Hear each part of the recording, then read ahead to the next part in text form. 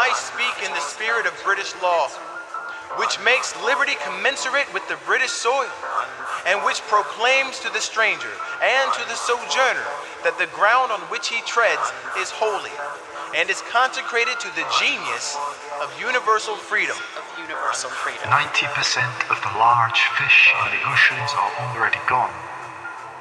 Where is your threshold for resistance? Is it 91%? 92? 93? 94? Would you wait till they had killed off 95%? 96? 97? 98? 99? How about 100%? Would you fight back then? If salmon could take on human manifestation, what would they do? What would we do if Nazis had invaded and they were vacuuming the oceans, scalping native forests, damming every river, changing the climate and putting carcinogens into every mother's breast milk and into the flesh of your children, your lover, your mother, into your own flesh? How much worse would the damage have to get? Would you resist? If there existed a resistance movement, would you join it? Perfect storm. The strategy. Storm. The strategy of deep green resistance starts by acknowledging the dire circumstances that industrial civilization has created for life on this planet, and that these circumstances should be met with solutions that match the scale of the problems. This is a vast undertaking, but it needs to be said. It can be done. Industrial civilization can be stopped. Deep green resistance is a plan of action for anyone determined to fight for this planet and win. Decisive Ecological Warfare by Eric Bay. Chapter 14 of the book Deep Green Resistance, Strategy to Save the Planet. There is a time when the operation of the machine becomes so odious, makes you so sick of heart, that you can't take part. You can't even passively take part. And you've got to put your bodies upon the gears, upon the wheels, upon the levers, upon all the apparatus, and you've got to make it stop. Mario Savio, Berkeley Free Speech Movement. To gain what is worth having, it may be necessary to lose everything else. Bernadette Devlin, Irish activist and politician. Bringing it down, collapse scenarios. Do the sermon. At this point in history, there are no good short-term outcomes for global human society. Some are better and some are worse, and in the long term some are very good, but in the short term we're in a bind. I'm not going to lie to you, the hour is too late for cheermongering. The only way to find the best outcome is to confront our dire situation head on and not to be diverted by false hopes. Human society, because of civilization specifically, has painted itself into a corner. As a species, we're dependent on the drawdown of finite supplies of oil, soil, and water. Industrial agriculture, and annual grain agriculture before that, has put us into a vicious pattern of population growth and overshoot. We long ago exceeded carrying capacity, and the workings of civilization are destroying that carrying capacity by the second. This is largely the fault of those in power, the wealthiest, the states, and corporations. But the consequences and the responsibility for dealing with it fall to the rest of us, including non-humans. Physically, it's not too late for a crash program to limit births to reduce the population, cut fossil fuel consumption to nil, replace agricultural monocrops with perennial polycultures, end overfishing, and cease industrial encroachment on or destruction of remaining wild areas. There's no physical reason we couldn't start all of these things tomorrow, stop global warming in its tracks, reverse overshoot, reverse erosion, reverse aquifer drawdown, and bring back all the species and biomes currently on the brink. There's no physical reason we couldn't get together and act like adults and fix these problems, in the sense that it isn't against the laws of physics. But socially and politically, we know this is a pipe dream. There are material systems of power that make this impossible as long as those systems are still intact. Those in power get too much money and privilege from destroying the planet. We aren't going to save the planet or our own future as a species without a fight. What's realistic? What options are actually available to us, and what are the consequences? What follows are three broad and illustrative scenarios. One in which there is no substantive or decisive resistance. One in which there is limited resistance and a relatively prolonged collapse. And one in which all-out resistance leads to the immediate collapse of civilization and global industrial infrastructure. I come here because slavery is the common enemy of mankind, and because the same principle which enslaves the black man will enslave the white man. And as England and Scotland had something to do in the enslaving of my race, I come to ask you to lend a hand in destroying this horrible relation. And thinking of America, I sometimes find myself admiring her bright blue sky, her grand old woods, her fertile fields, her beautiful rivers, her mighty lakes, and star-crowned mountains.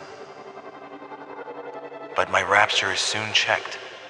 My joy is soon turned to mourning, when I remember that all is cursed with the infernal spirit of slaveholding, robbery, and wrong. I am filled with unutterable loathing, and led to reproach myself that anything could fall from my lips in praise of such a land. In reading about the Send Back the Money campaign, it seems almost like he walked into the perfect storm. Oh, he did. Some are too afraid of being called terrorists by those who are murdering the planet. Some believe using the same tactics that have not worked for the last 40 years, whether it be protests or petitions, collaboration with corporations, or window breaking, will magically start being effective. Some think a technological solution will appear to make it all go away. Some have pinned their hopes on lifestyle changes and its corollary, personal change, as if individual behaviors can dismantle systemic problems. And finally, some just have hope, the groundless, amorphous belief that allows us to keep living these lives while all around us and inside us the destruction grows exponentially. The hard truth is none of this has or will work ever. Yet these represent the majority of our efforts to save the earth.